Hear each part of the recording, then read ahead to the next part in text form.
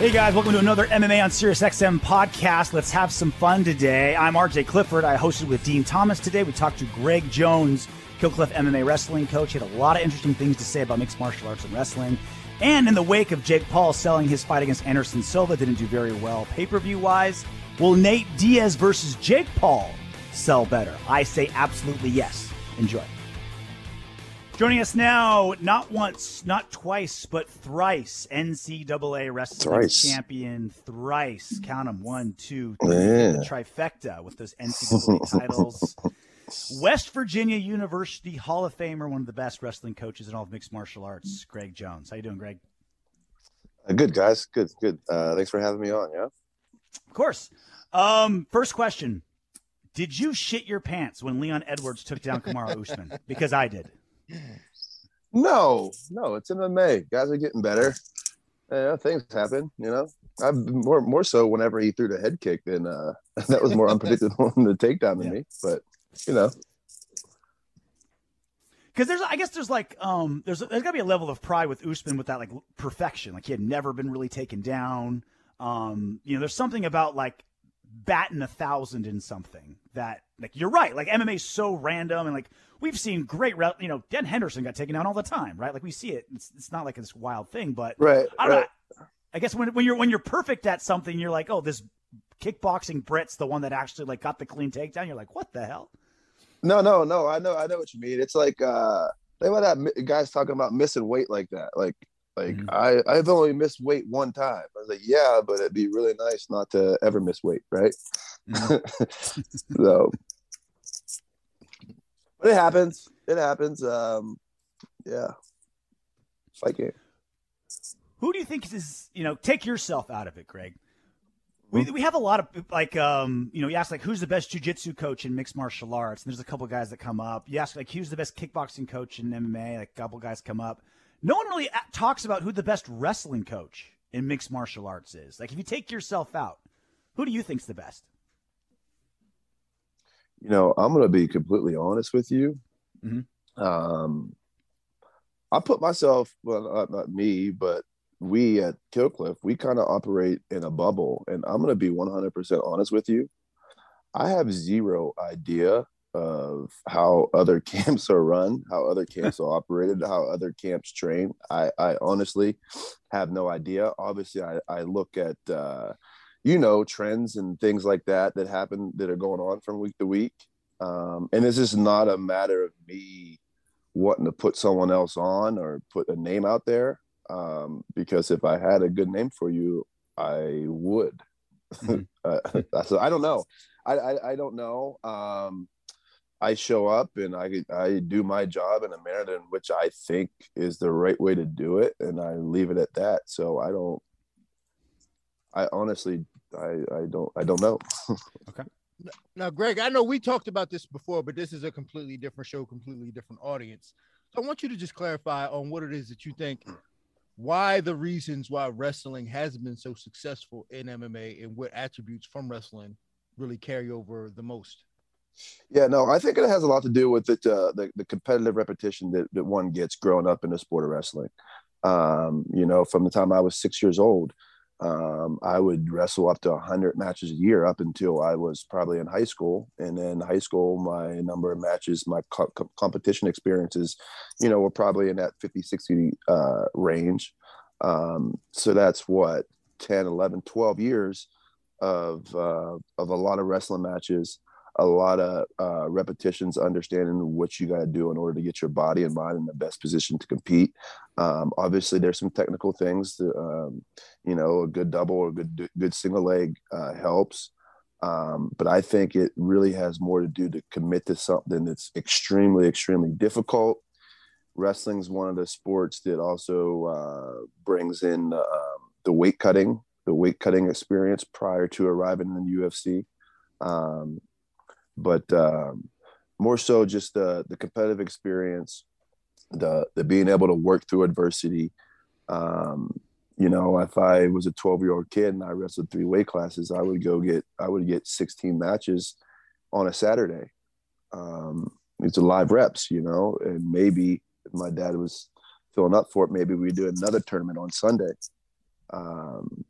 So, and I think it's probably the sport that probably most mirrors what you face in MMA.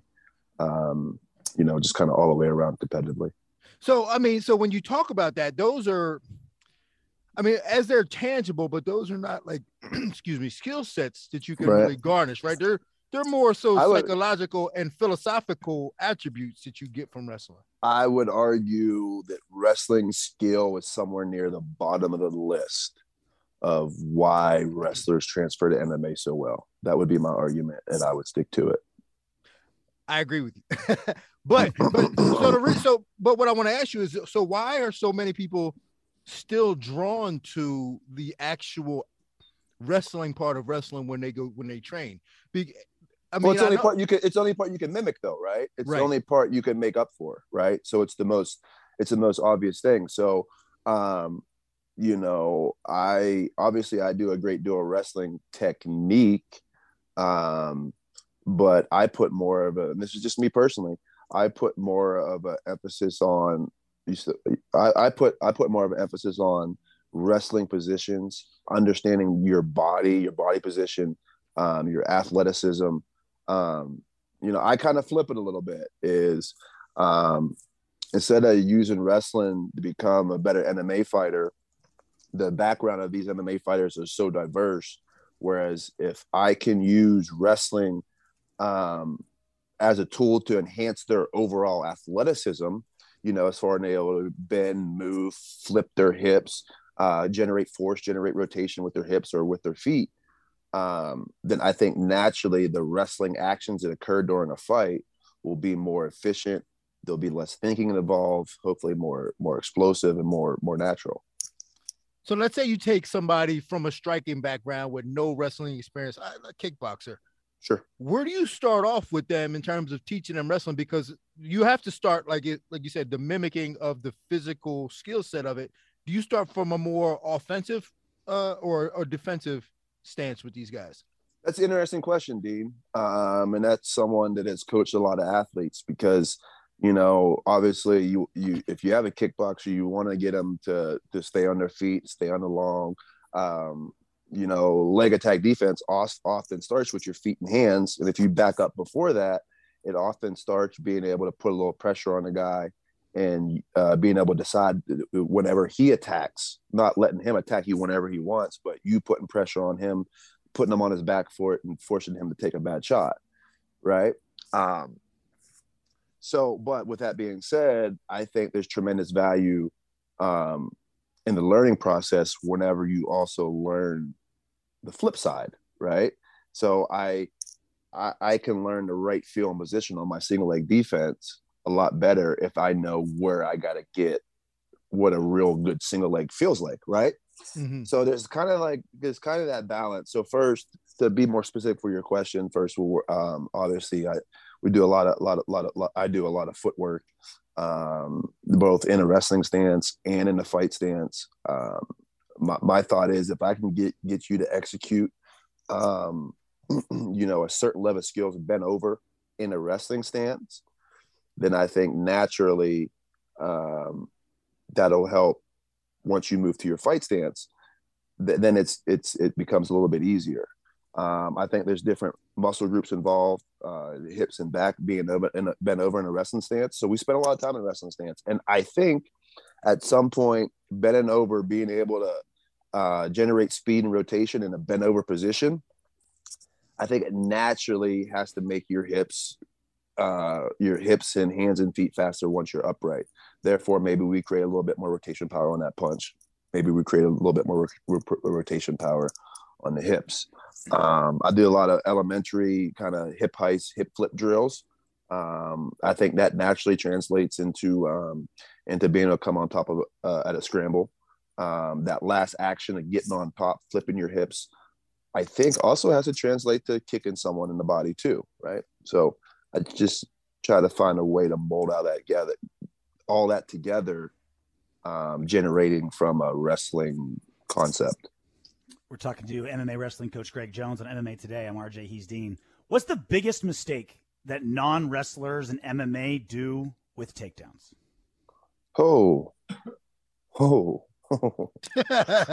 there's a lot of big ones. Where do I begin? There's a lot. How much time you got? A lot of big ones. Is there one obvious one, or is it like a philosophical thing, or is it a specific move? Is it the mechanics aren't there? No, it's got to be mechanically. I think, especially if we're talking about strikers, the best way to beat pressure is with pressure, right? Mm-hmm. So, and that's why, to go back to kind of put Dean's question in here too, right? If I try not to fall in the trap of sprawl, get away, sprawl, get away, sprawl, get away, sprawl, get away, because then I'm forcing a guy to flee these wrestling positions, right? Mm-hmm.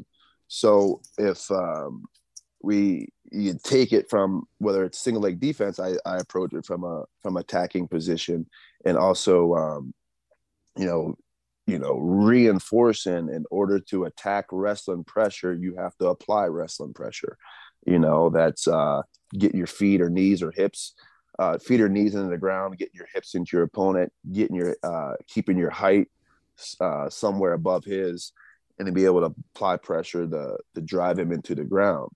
Now, what probably, to answer your question now more specifically, probably the biggest thing is a lot of guys, especially a lot of new MMA guys, they, for me to get a good leg attack off, I have to get my body into your body, right?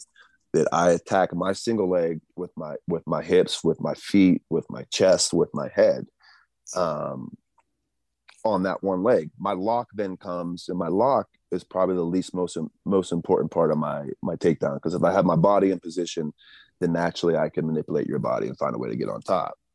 My lock is bad. If my body's good, body position is good, then I can address my lock and get to a little bit stronger position.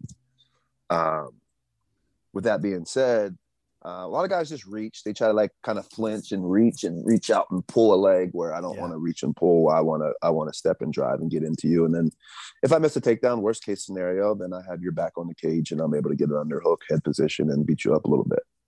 But if I don't do that, then I'm somewhere on my nose. Bo Nickel, is he overhyped?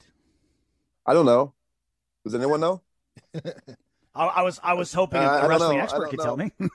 I don't know. I mean, obviously he's a fantastic prospect. I'm not hating on Bo Nickel. I love to see wrestlers excel in MMA. I just don't know. Have we seen him get punched in the face yet? I don't know that I have. We don't know what that reaction is going to be like. I'm always careful anytime, wrestler or not, anytime the UFC elevates someone and puts the push on someone, I'm always skeptical about, 4, 5, 6 fights in to see what we can do. I don't think we've seen a situation yet where fast tracking a fighter into the UFC and through the UFC has worked out. Closest thing we've come to something like that working out right now is probably Khamzat. Mm-hmm. But still, he's still, barely getting started right now. What is he, probably 4 or 5 fights in? So we got a pretty good idea about him. But most of the guys, I'm usually hesitant to make a statement about that. Pretty safe position too.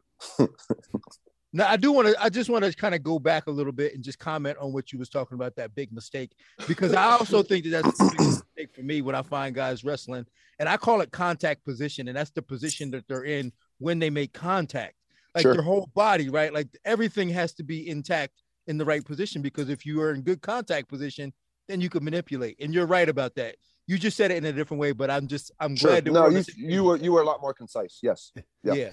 Dean's basically saying, "Don't worry, Greg. You're right about wrestling. I've confirmed." No, but to put it in my way, it's different because you're shooting from farther, because of in MMA you're shooting from farther, so it's harder to get good contact position because you're not tied up and you can't really penetrate as well. So that's the only reason why I can kind of speak on that. From a wrestling perspective, I don't know shit. Well, that's you know enough. If you have a little bit of wrestling eye, you can identify things like that in the first repetition. You know what I mean? And I think that's why your foot position is that much more critical and important whenever you're talking about lever change and penetrating MMA. My dad had a rule: if I can't touch you, I can't shoot. So, we got to find a way to operate somewhere in that jabbing range then, right? If we expect to get a good leg attack off. Greg, we're up against it. Yeah. Yeah, Well, we're up against it. We can do this all day long. I have one more question. You know how wrestlers are just different breeds, right? You tell them to build a bridge or storm a hill, and they will, right? They're just wired that way. Does wrestling make men hard, or are hard men attracted to wrestling? Does wrestling make men hard? Like a chicken Or and the egg does type hard men attracted to wrestling? thing. Yeah. Like, does wrestling make weak men hard, or is it No, just that I hard know men what you're want to do saying. something? I know what you're saying. You sound like you do that Instagram reel, and there's some silly video in the background. No, I don't know. I would say wrestling. If you you pull the successful wrestlers, I would say a lot of them really had no choice whenever they were 8 years old. Usually it was very coach or father driven to go down in the basement and beat each other up. Mm-hmm.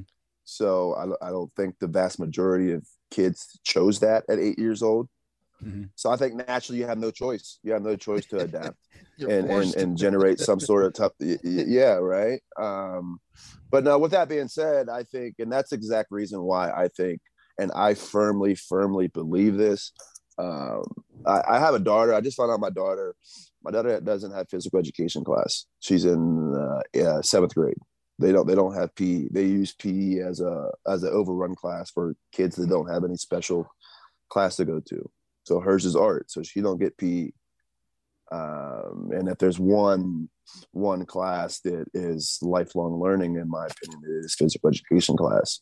To take that a step further, I firmly believe every individual should wrestle at some point in their life. I'm not saying everyone should try to become a wrestler, but I think there's tremendous value. There's tremendous growth and development. There's no other way to come to understand yourself more than through the sport of wrestling. Everyone should wrestle at some point in their life. Amen. Greg Jones, Killcliff MMA wrestling coach, one of the best in the biz. Thanks for coming on, Greg. Hey, thanks for having me, fellas. Always a pleasure talking to y'all. All right, my man. Busted Open is your daily home for all things pro wrestling. Join Dave LaGreca, WWE Hall of Famers Bully Ray and Mark Henry, and hardcore wrestling legend Tommy Dreamer. Dave LaGreca here. From WWE to AEW, Impact, New Japan, Ring of Honor, and more. We talk it all. Whether you grew up watching Ric Flair or Stone Cold Steve Austin, Busted Open is your place for pro wrestling. Busted Open, Mondays through Saturdays at 9 a.m. East on Fight Nation, Sirius XM Channel 156. Anderson Silva, Jake Paul. According to Jake Paul, the numbers aren't great, even though I would argue 200, 300,000 buys in a pay-per-view is really, really damn good. That's better than 95% of attempted pay-per-views out there, right? Like I said, it's like UFC, Canelo, handful of heavyweight boxers. Those are the only people that really sell pay-per-views, and Jake Paul's probably number 4. He's probably top 5 pay-per-view draws out there, which is nuts considering he's like barely a boxer, fighting old dudes, all this other stuff. And like Anderson Silva was never really a pay-per-view draw. Like he was matchup dependent. You know, you gave him Chael Sonnen or something like that. And then towards the end, he started becoming a bigger draw.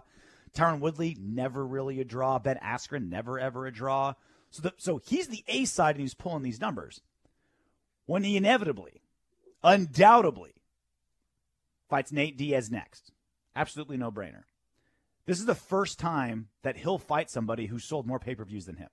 This is the first time where he's fighting a tried and true, massive, independent from the UFC, Nate Diaz. He's one of the few guys where outside the UFC, he's still going to be a very big draw. Hasn't been proven yet, but I'm telling you it's the truth. He's finally facing somebody that's going to be the A side to his B side. This next fight will be his biggest pay-per-view yet. It'll do better than the Ben Askren one. Mark my words. See, I don't know, man. Honestly, I really don't know. And the reason why is because I just don't. Daniel Cormier said it right. He went the wrong order. Like he should have fought Nate before Anderson. Yeah. Because I think everybody knows that he's going to beat the hell out of Nate. Yeah. And I don't know if we want to see that or get behind that and support that. Like Anthony said, like I'm not saying we should boycott him, but I think if he fights Nate, we understand that what's going to happen in this fight. I think everybody knows it now. And there's no intrigue to it. I think that fight would ultimately depend on the the press and the pre-fight hype. It would depend on the tour, because if they don't do a tour like Conor McGregor and Floyd Mayweather, then I don't think people are going to really get behind it. 100%. And this is where you, Daniel Cormier, Anthony Smith said the exact same thing. They went out of order because they should go skill level, right? Nate Diaz and then Anderson, he should build up skill level, which is kind of what he's been doing, right? Striking wise, Askren's worse than Woodley. Woodley's worse than Silva, right? And Nate's worse than Silva. So you're right. Like from a skill level wise, that's where it should go. And this is where you guys being brilliant MMA minds is hurting you, because that's not the draw and the intrigue of this fight. Nate Diaz fans, the bulk of them, really aren't MMA fans. There's a lot of MMA fans that are Nate Diaz fans, but you don't sell 1 million pay-per-views to diehard MMA fans. You sell them to people who just like who you are. Nate Diaz's fan base, pay-per-view buying fan base, they don't care, or they probably don't know that Nate probably doesn't stand a chance against Jake Paul. That's not important to them. They just like Nate. They just like that Nate Diaz flips a double bird to the camera, smokes a joint with USADA next to him, gets in scraps on floors of other fights. That's what they like about Nate Diaz. Like the X's and O's and who's going to win and the betting lines and breaking down the fight and who weighs more and who's taller than who. I don't think they give a shit. They just like that Nate Diaz is doing this, and they're going to have a great press conference. Their posses are going to get in 3 scraps where no one actually gets hurt, but some water bottles will get thrown and everyone gets excited. That's what's going to sell this, not the X's and O's of it. So I think they went in the perfect order because they went in order of developing draw, right? Askren sold the least pay-per-views, Woodley a little bit more, Anderson more, Nate the most. They went in perfect order because it's not about the actual fight. It's just about the circus.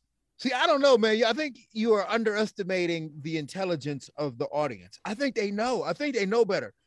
I think they have to do a good job of that circus before the fight to get their crews to get involved, to make it really personal. And I'm sure they will. And that's what's going to do it. And they'll have to do it in the summertime when, like he said, when there's nothing else going on. And because I think the fight IQ of the audience is getting higher. I think it's getting better. And I think people are understanding. That's why you're going to bring in the Nate Diaz crowd to lower the IQ again. You know what I mean? That's why. You're right. Even them. Yeah, you have the sophisticated Anderson Silva fight viewers, and they're like, all right, that's why the pay-per-views are so low. You got to dumb it down by bringing Nate Diaz fans involved. You know what I'm saying? It's getting the Jake Paul experience is getting too Mensa meeting, right? You got to drag it down a notch. So you got to bring in Nate Diaz to handle that. Yeah, but I think even with them, man, I think everybody knows, like, man, do I really want to support this? We know what's going to happen. I'll just read about it tomorrow. Well, like, think about it. When's the last Nate Diaz headline pay-per-view that wasn't a circus? It's always a circus. The Tony Ferguson one at 279, right? Like, that was bonkers. For sure. The presser and the switches. Jorge Masvidal at MSG, absolute circus, presser, trash talk. The 2 Conor McGregor fights. Like, that's what you're saying is like, well, if Nate Diaz is going to headline this pay-per-view, there's going to have to be a lot of heat and a lot of circus before it. It's like, that's all he does. It's always a circus where that's par for the course. That's not something like random and ironic. And it's more calculated than people think. When Nate's not in the pay-per-view, Leon Edwards, Anthony Pettis, Michael Johnson, it's all kind of pretty much above board. Like, he just kind of shows up, does his fight, takes his paycheck, and leaves. When he's the pay-per-view, shit goes off. Yeah, he might be smarter than we give him credit for.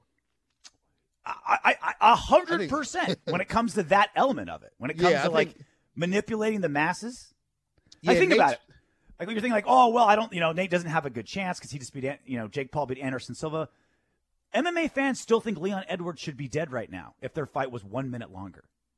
His fans still think that Jorge Masvidal cheated by cutting Nate Diaz and that Nate Diaz was going to take over later in the fight, even though Nate Diaz has literally never taken over in the championship rounds. It's literally never happened. But like, oh, no. The fight was, the fight just went longer. Nate would have taken over like he's always done. That's the fan base that's buying this pay-per-view, Dean. You think they're going to think that a YouTuber doesn't stand a chance against their God? Man, I don't see it. I can't see it. I can't see those people still getting behind this and going, yeah, man, this Nate has a chance, or we just want to see what's going to happen. Again, with the right promotion and the antics and all that beforehand, That could do it, because to me, like, that sold the Floyd Mayweather fight, even though we all knew what was going to happen there. You know, there was still that little intrigue. What if he catches him with the left? You know, even with Nate, I'm sure that we can always say, well, what if Nate's all he's been doing is boxing? What if he catches, you know what I'm saying? So what if he tires him out? So I'm sure that we can always create that narrative for it. But I have a hard time thinking it. I have a hard time seeing it. That's because you're too smart for all this bullshit, Dean. Like, you're above this. You're lording over this on Mount Olympus, and us peasants just like dog fighting in the back alleys. And you're just like, you know, you sneer like, blah. Why are these hobos playing dice in the alley? It's like, well, because it's fun for us, and you're the sophisticated MMA savant. That is true. You know what I'm saying? Like, I watch my MMA in cursive. Put it that way.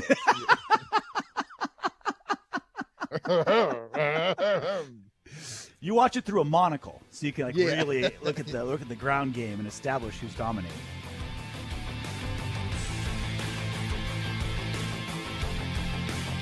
MMA Today is part of the SiriusXM Sports Podcast Network. If you enjoyed this episode and want to hear more, please give us a 5-star rating and leave a review. Subscribe today wherever you stream your podcasts. Plus, catch MMA Today Tuesday through Thursday from 12 to 2 p.m. Eastern on SiriusXM Fight Nation, channel 136, and on the SXM app.